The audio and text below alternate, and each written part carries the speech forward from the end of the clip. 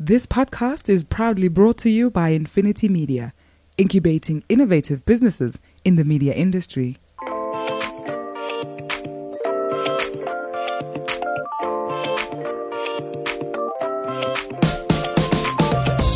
Hi, I'm Gordon Muller. I'm the guru in the Doc and Guru podcast.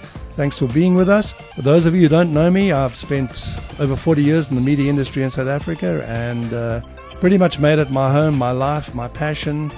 I have other passions. Unfortunately, for my sins, I'm an Arsenal supporter and a Sharks supporter, so we're going to do pretty much everything on the show as it pertains to media, marketing and money, but we don't take jokes about Arsenal or the Sharks. I'm Doug Mateus, the doc on the show.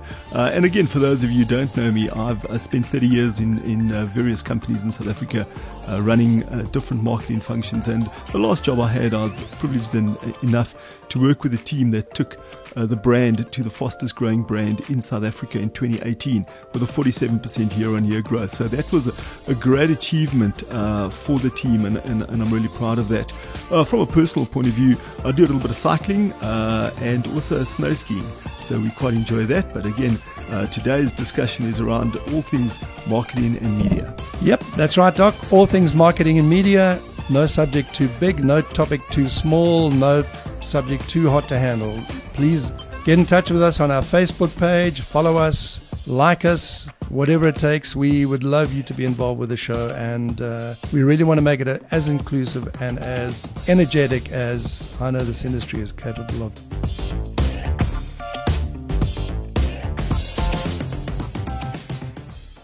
And welcome to the Doc and Guru podcast to all our listeners out there. It's a very special week, so a particularly warm welcome to all our Orlando Pirates supporters who are, most of them actually not leaving their homes. They're all working from home this week after the weekend's result. Or is that sulking from home? I'm not quite sure. I'll have to double check. But welcome to the Pirate supporters, and that'll teach you to come off your goal line, and not keep your eye on the ball. But we've got, keep talking about keeping our eye on the ball, we've got two of our really important people in our lives right now. It's Lynne Krog, Senior Research Strategist from Spark Media, or in association with Spark Media rather than from Spark Media, I think, because you're London-based now. Lynn, we're going to introduce in a moment. And Kamogelo Aphane. Kamo, you're Corporate Affairs Manager at Spark. So welcome to the two of you. You look particularly well for a team that's taken the roadshow for the launch of Roots 8 around the country. You look relaxed and well. I presume it's gone well. Come on. Thanks, Gordon. Well, I actually happen to be one of those Orlando Pirates supporters. Well, in I studio. never. I did not hide away. I am out of my bubble and shamelessly walking around in the streets. Well done on you. Well done on you. Nothing wrong with walking shamelessly. I've been an Arsenal supporter for many years. I understand the walk of shame better than many, many people. And I'm the Liverpool supporter, so I'm currently doing the walk so of shame. You're so we're a bunch of. Well, actually, I'm not a misery this time round. I'm happy. I had a marvelous football weekend, and I'm looking forward to the World Cup. So that's really going to be exciting. But come on, just before we get going on Roots, which many of us do know in the industry, just take us through a little bit of the background and the relationship between Spark Media, Caxton, the CTP group. How does it all come together, and where? And then we'll talk about where Roots fits into that equation.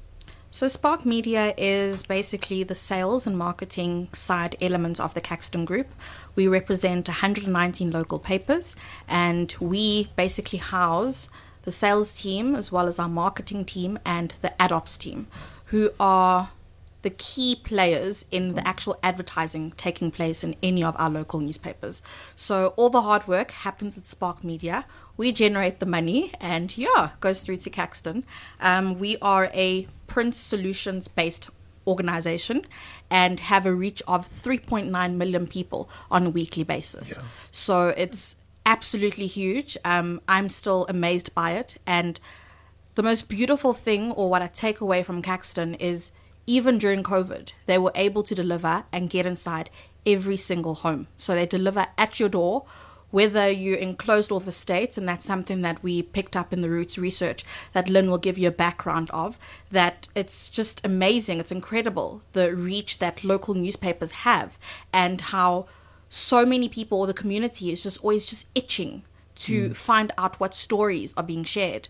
Are they going to be in the newspaper? Will their pictures be featured in there? Will their stories be featured there? But really, our core business is speaking to our community and speaking to our people. So as much as we have clients that advertise in our papers, but our core or fundamental part is to always remember South Africans, and remember not just we don't see them as consumers, but more as humans, as people, and really communicating well with them. And that's exactly what our papers do.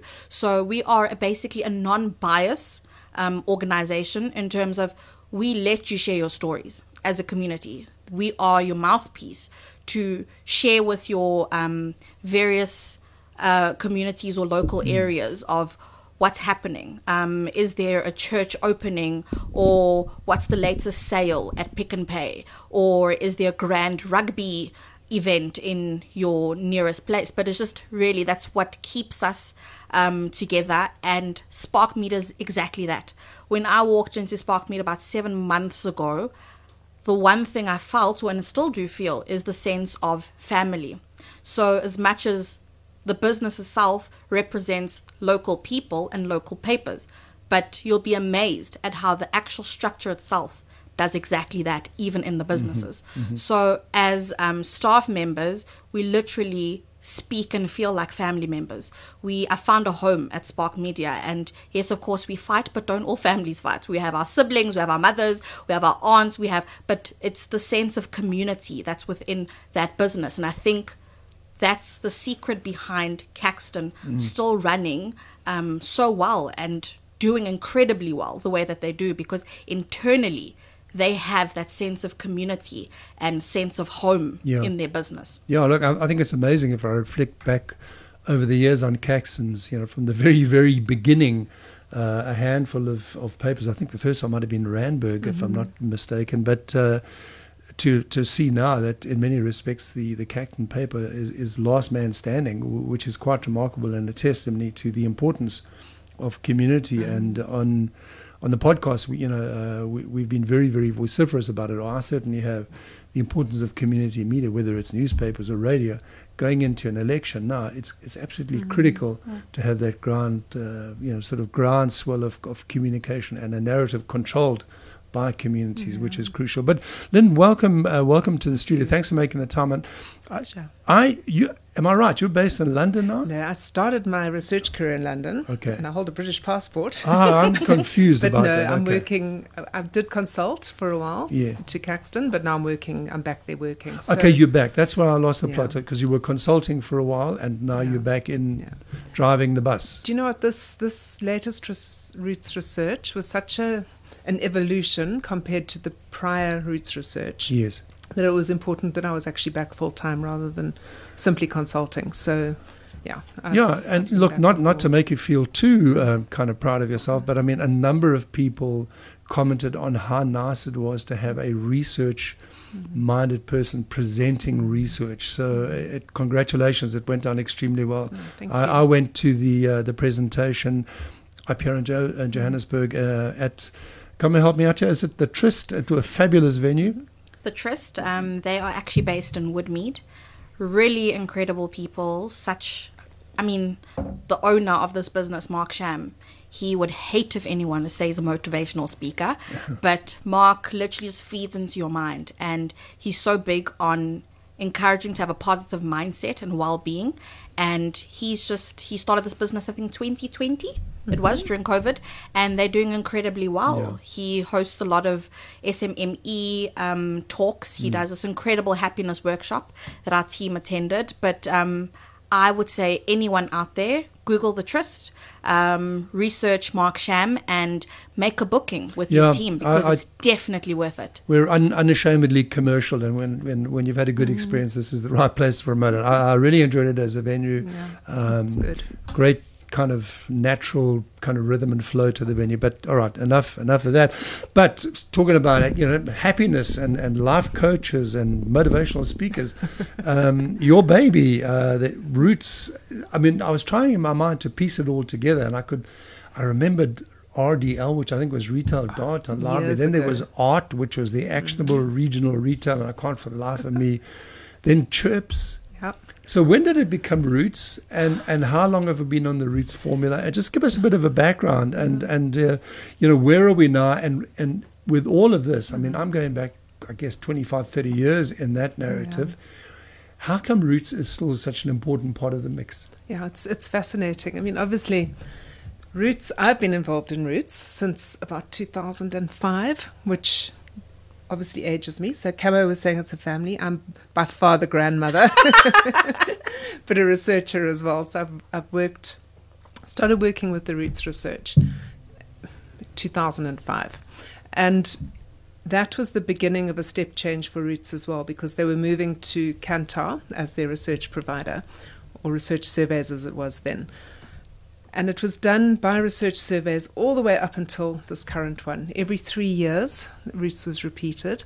And you ask Gordon, why does Caxton have to invest in their own currency research?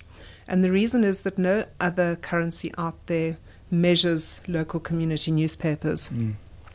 So we have to do it ourselves, because it's very, very much footprint or geographically confined. So you need to be able to go in and research a very specific geographical area to get the readership of the paper. So we've said, I mean, we've got 115 titles across the whole of South Africa that we sell on. So we need to be able to show the correct footprint or the correct title to the correct person who's living within the correct footprint, if that makes sense.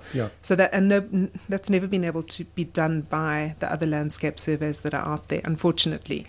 They give you the big picture, but they don't give you the picture of what I like to call local South Africa, which is everybody who has access to a local community paper. And there is this perception out there that print is dying, and national news is so readily available online and digitally, and lots of people can engage with national news as it happens. So the idea is the necessity for the newspaper isn't there anymore for national news, and local newspapers tend to get lumped in with that. But the truth of the matter is that local newspapers are a very different animal, because they supply local news and they supply everything to do with that local geographic area, which isn't really readily available anywhere else.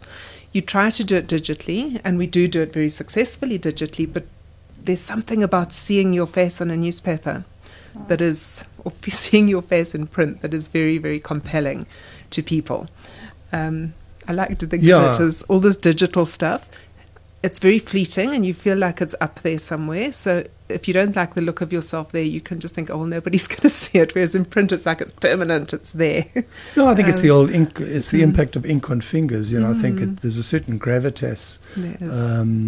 Even with things like textbooks, you want to feel it. I mean, you're a sort of an online reader, or you're a book reader. I mean, I've tried Kindle, and it was very functional when I was traveling, but there was no substitute for the look, the feel, the smell, the texture of the whole thing. But I mean, I get it. Roots is a currency survey, but that's quite limiting to think of it only in terms of a currency. I mean, it's actually so much more. It's an incredibly rich database within which currencies are located. Absolutely. So what we have to measure our currency, and we have to measure it geographically. This current Roots is 97 independently sampled, geographically defined areas across the whole of South Africa.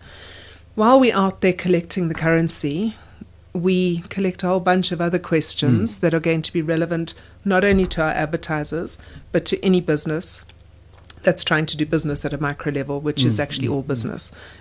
Because once you understand your strategy at the micro level and you build from there upwards, that's how you overcome your competition. But you have to be flexible and you have to be agile. But the start comes from actually understanding who am I actually competing with in Fourways compared to who am I competing with in Diepkloof and Soweto. And there can be two very different sets of people with different economic means, with different set of competitors. So you need to understand it.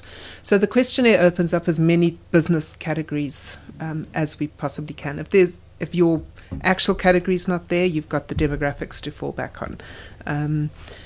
And that data is given back to our advertising community, given back to our non-advertising community, because the idea is, you know what, if you have something to help you, Mr. Businessman, to grow your business, ultimately you will come back to the community newspapers, because they do deliver the biggest local, geographically confined audience.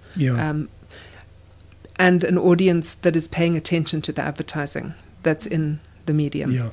And that's something which is, you're talking about books and reading books. There's something very compelling about comparing product and price in a printed format in front of you, because you can lay them all out in front of you and you can compare. So just before I did the launch presentation in Cape Town, it was quite fascinating. There was the tech guy who was helping me set up, and he was asking me questions saying, what are you going to be presenting about and what's this all about?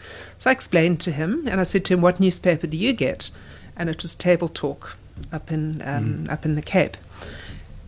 And then he said, yes, actually, I know exactly what you're talking about, because what happens is that we get it delivered on a Thursday, and then my wife and I sit and we lay all the advertising out, and I get my cell phone and we take photographs of all the different product offerings, and then we put them into files, and then on Saturday we go shopping, and we start at the one end of the street and we walk to the other end of the street, and then we open up and see where we need to go shop. So it's a tech-savvy person. There's something that's difficult about searching product and price and comparing using a digital for a laptop or a phone. You try and screen save and sort of put them in a file somewhere, but it's not quite the same. It's tricky. So that's why print works as a advertising carrier. Okay, and that's part of what we discovered in the Roots research this time, because we asked a lot of questions about the shopping journey, which was very important for us to understand. And it's always been a theory before, but we've never measured it. So that's important. But then there's also such fascinating information. For example, in my consulting years, I also did a lot of work in the health field. So I'm sort of a personal nutrition, and I've done my master's in that. So I went and studied and then came back to research at the end of the day. But when you have a look at the health space and you start to see what it is that people are suffering with, like chronic conditions that are out there, never mind about how many people have been vaccinated and how many people have had COVID, and we've got that information by area, but just what people are currently suffering with. And headaches is always way up there, but anxiety has just shot up. Since the last time we did Roots, it's actually fascinating how many people are suffering with anxiety. So we know that people are talking about it, but to be able to measure that information and measure it by a 4-ways, which is, it's very high, compared to a Mamelodi, where it's actually not as high. And you sort of think, well, probably Mamelodi's got more to worry about than 4-ways, but actually maybe not. So there's such a lot of information. There is indeed. And I mean, you're talking about anxiety. You've talked about being in Cape Town where the tech guy asks you questions. I actually wake up screaming at night at the prospect of being asked questions by the tech guy, but that's a different kind of Luddite response, I think, to technology. But speaking of Luddites as well, I mean, take me through some of the sort of the background on the technical aspects of it. But you made a comment at the launch, which kind of resonated with me, that from a technical perspective, been a lot of big changes in the research methodology, and it's an evolution. I think you phrased it in the way we ask the questions, not an evolution in the questions themselves. So whilst you're probing a whole bunch of new stuff, like anxiety in a post-COVID pandemic society, a lot of the old stuff is there. So I can get a sense of the movement as well.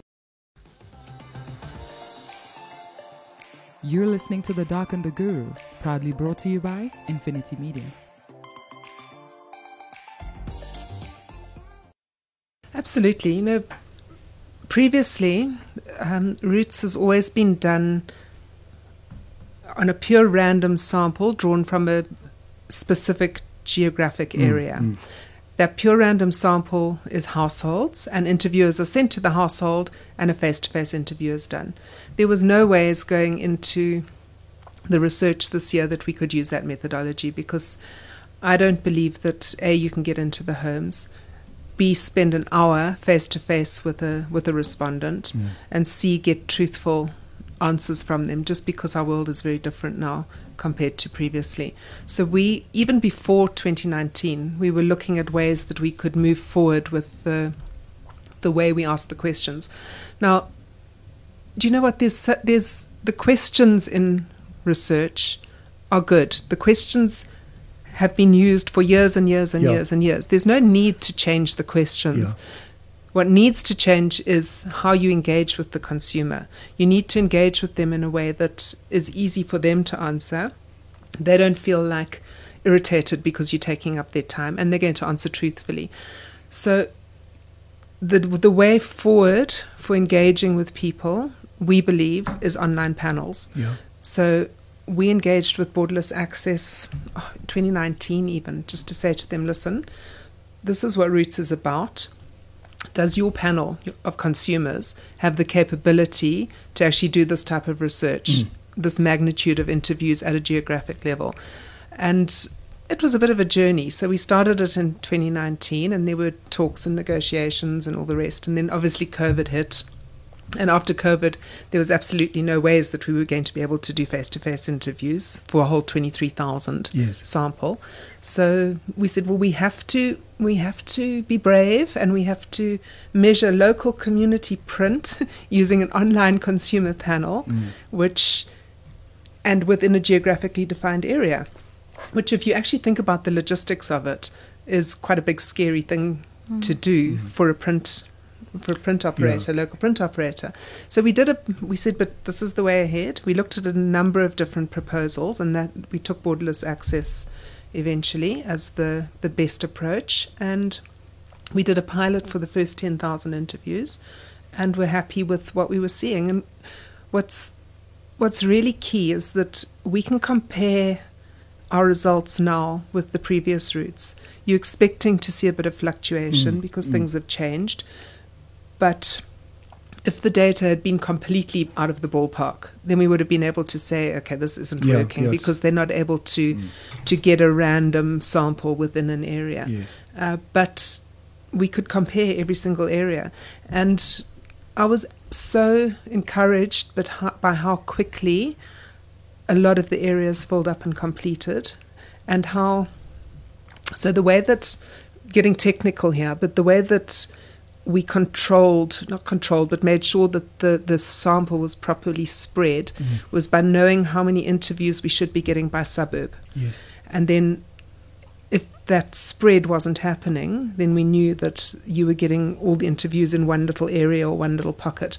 But I was so encouraged by the areas where that you were getting an absolutely proper spread of suburbs. And there were some near the end where it wasn't the case. And what we did then was we supplemented the interviews with some face-to-face interviews, because I was going to ask about substitution. I mean, in the old face-to-face, there were rules of substitution: 2 houses left, one to the right, or whatever. Does that kind of stuff take place? And how do you control that? You can't control for it. But so then you just do a random number generator within a geo space or something like that. Absolutely. I mean, it's like you can try and control for that pure random face-to-face in-house interview. But just the logistics of an interviewer that's not getting paid a lot of money, that has to knock on a door and get into a house and get in front. I can't tell you, our last routes, how many phone calls the local community newspaper branch got saying, there's people here who are pretending to be interviewers. Can we trust them? Interviewers who had dogs set on them. Interviewers who... It's just a very, very tough thing to do. And so sorry, but I don't believe that interviewers who are not getting paid a lot of money are going to persevere for hours and hours to get those interviews. And to follow the guidelines on substitution perfectly, it's just unrealistic in the modern world to anticipate that. I mean, obviously recently we had the launch of the fusion study as well. So PRC, Reed has got an online panel now. You've got Catty on RAM. So I think that's just a reality of where we are. And in sort of getting involved with the fusion study, and I come back to a comment you made earlier in that respect, for me, what is important is that we recognize it's a global best practice. I mean, Australia went online in 2006. New Zealand went 50-50 online and face-to-face in 2016, and in 2020 they went online. So, I mean, around the world, this is a simple reality. We live in a data-driven world. But, I mean, one of the key things, obviously, the benefits to you and then ultimately to me is a cost-saving implication of it, because we've been chatting about this quite a lot on the show, and recently as part of the Fusion rollout. For me, we talk about industry transformation, but you cannot transform from the top down. It has to be bottom up.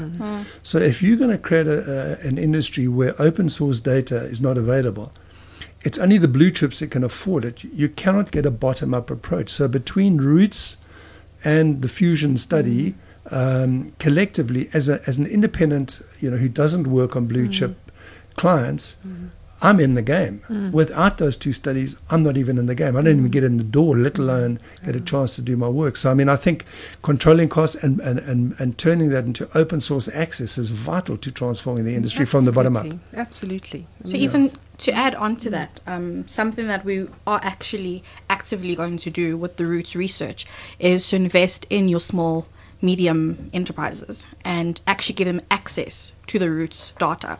Because as someone who has a small business, to get the results of this, the magnitude is huge, and to get access to all of this would be so costly. But our way to also give back to the community is actually making this accessible to small businesses, and that's something we're committing to do in the next year, and potentially even partnering with Mark Sham for his small business hub sessions that he has, to allow small businesses to really fully understand what is four-ways thinking, because they are more micro-driven versus a retailer, which would be, on a macro perspective. But for them, this is so valuable, and I'll keep touching into this of saying I'm always in awe of the nature of how much the Caxton Group does for its people. And maybe you actually don't know that the business was actually started by two teachers. Oh, I do. I know the two teachers well. So I do indeed know that. But coming back, so I think if I'm right in saying your average, or not your average, but the kind of regional sample size per community is something of the order of 300, which is not a small sample in research terms. That's a lot. And to come back to your point on whether you can use that at a local level, I had occasion with Roots 2019. Obviously, we haven't had the new data yet. I must ask you when that comes out. And I was able to do for a small business at Eastgate versus the equivalent at Bedford Square, and was quite remarkable how granular you could get. And I think, is the sample a bit bigger now or of the same magnitude? Still the same. So you may be you were able to maintain the sample. Yeah. Okay. Maintain the sample. So our key areas, it's 300. We also we research the Western Cape, even though we don't actually have titles there. It's ADS 24 titles, but we're still obviously offering a national picture. So we actually have a bigger Cape Town sample this time in terms of the number of areas that have been covered. So you can get down. You need to be able to get down to granular level, and 300 is a good sample size per area for us to be able to look at the data. But also back to what Cam was saying, we have a local sales team that takes out this data to all the local independent businesses, and then Spark Media takes it out to all the national players.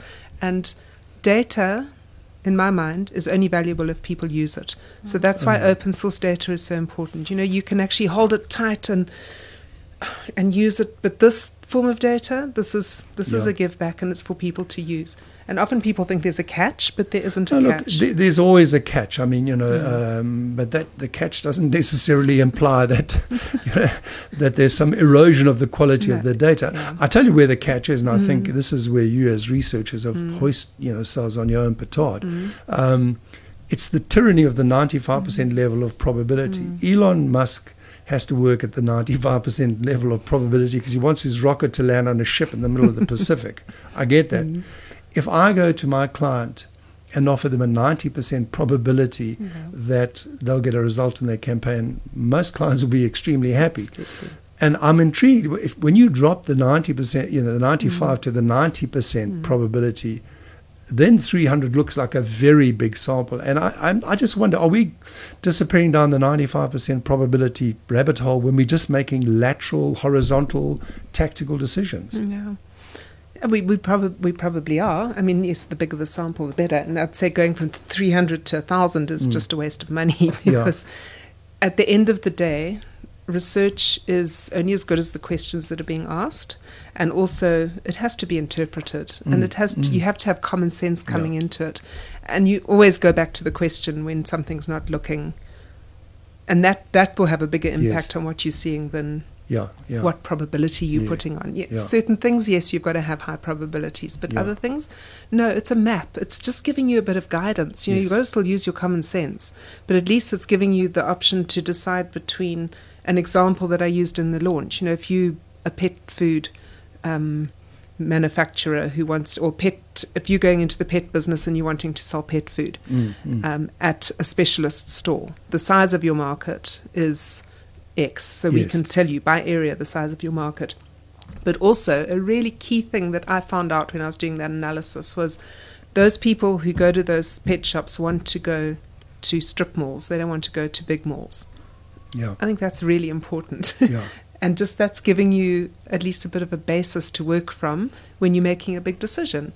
And that's why I think that kind of, I mean, location, fundamental principle of retail, which is why, I looped back and said, Roots is so much more than a currency survey, because if I can extract that kind of information, it's really, really worthwhile.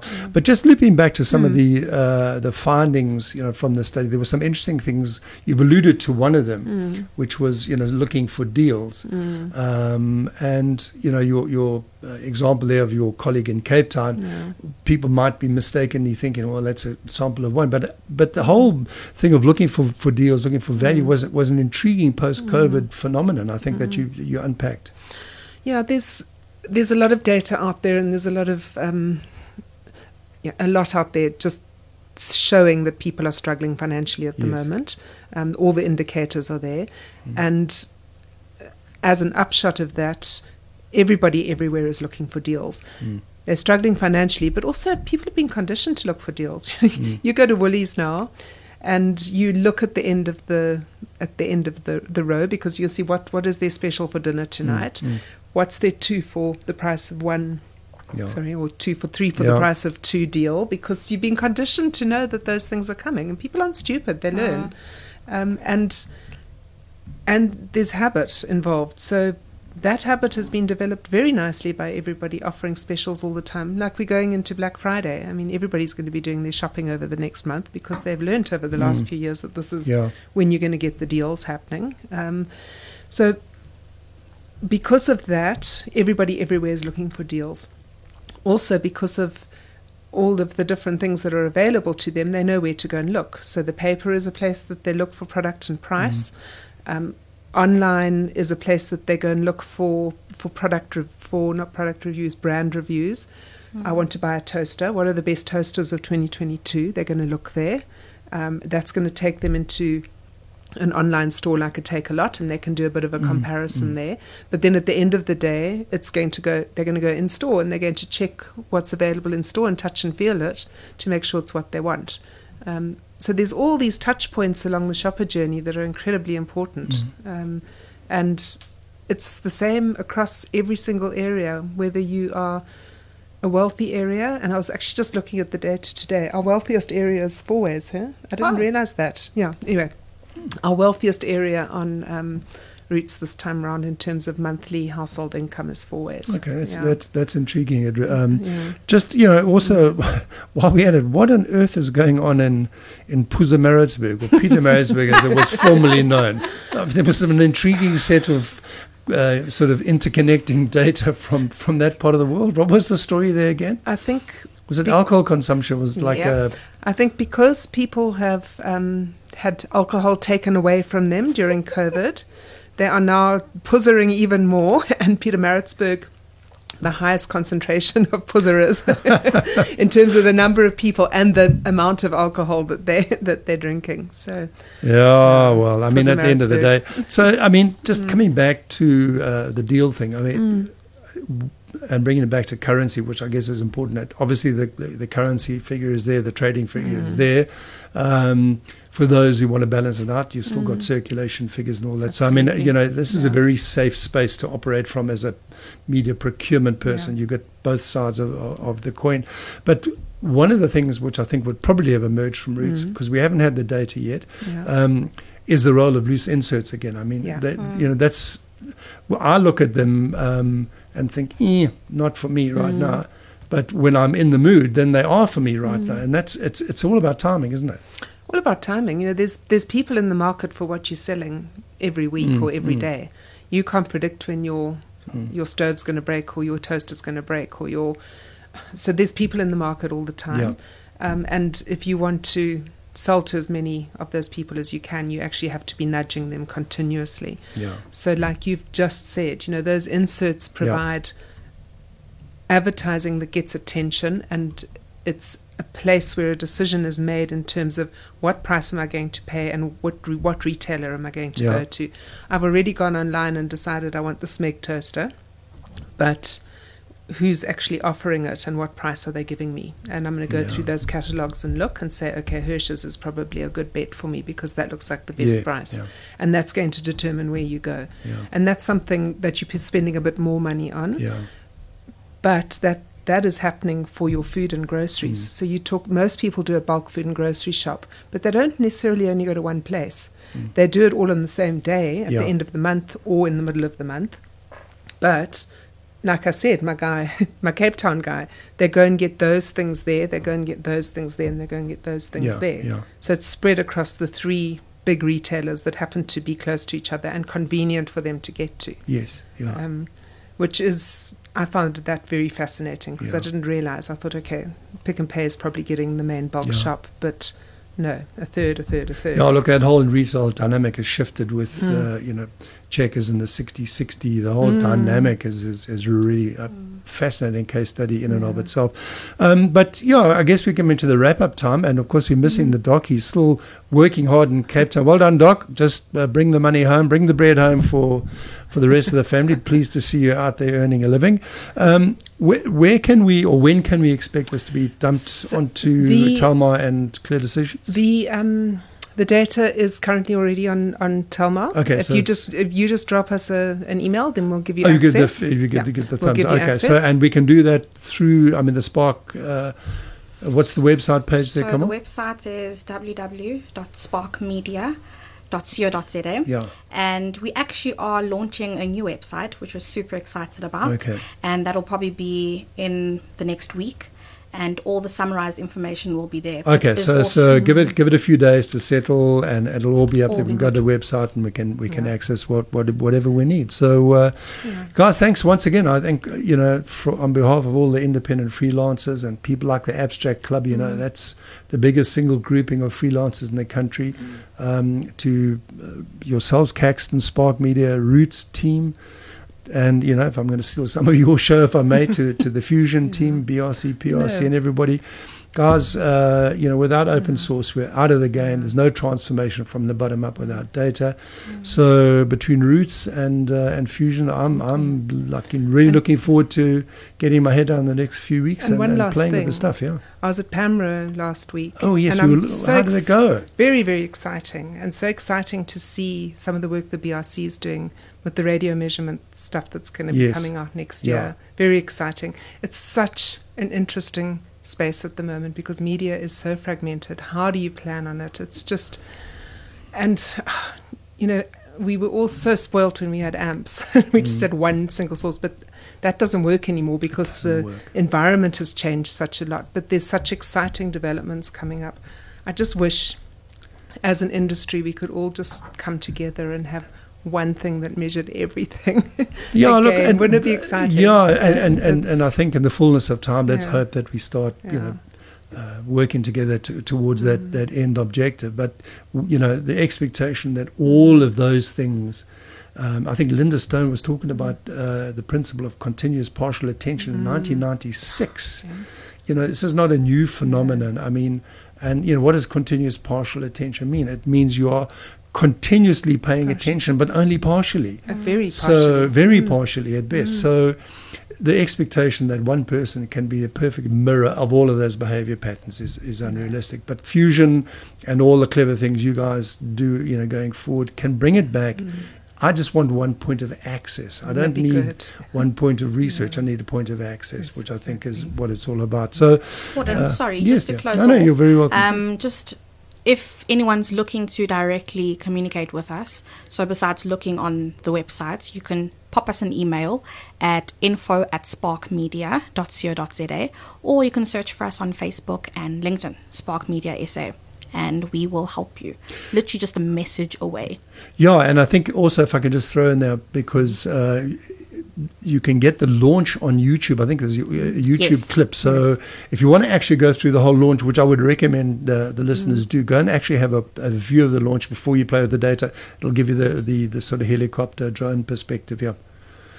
All right, guys. Well, Lynn, thank you. Thanks so much for joining us today. And Doc, been missing you here, and I need you back here working, because I'm taking off the back end of November for World Cup. So I have no intention of doing any work when the World Cup's on, Doc. This is going to be your show for a month. Guys, to all the listeners, thanks for joining us. Lynn, thanks for coming in. Thank you so much for having us. Let's keep talking. And so that was another episode of The Doc and the Guru. Please don't forget to get hold of us on Facebook, like us, follow us, subscribe to the podcast. And then from my side, you can get hold of me on LinkedIn, Dr. Doug Mataz. I'm very active and very keen to hear about your views, and certainly will respond, and hopefully we can bring that into the show. Thanks, Doc. And it's Gordon Miller, the Guru, signing off. Thank you for being with us and listening into this podcast today. You can pick up the discussion with me on my Twitter handle, @MzansiMedia. And I'd love to engage with you on any of the issues that we've taken on in the show. And take us at our word. This is really going to be an open forum. There are no subjects that are taboo. And we'd love to have some of the younger, more under-listened, if that's the correct phrase, voices to join us in this discussion. Thanks for your time. The Doc and the Guru, proudly brought to you by Infinity Media, incubating innovative businesses in the media industry.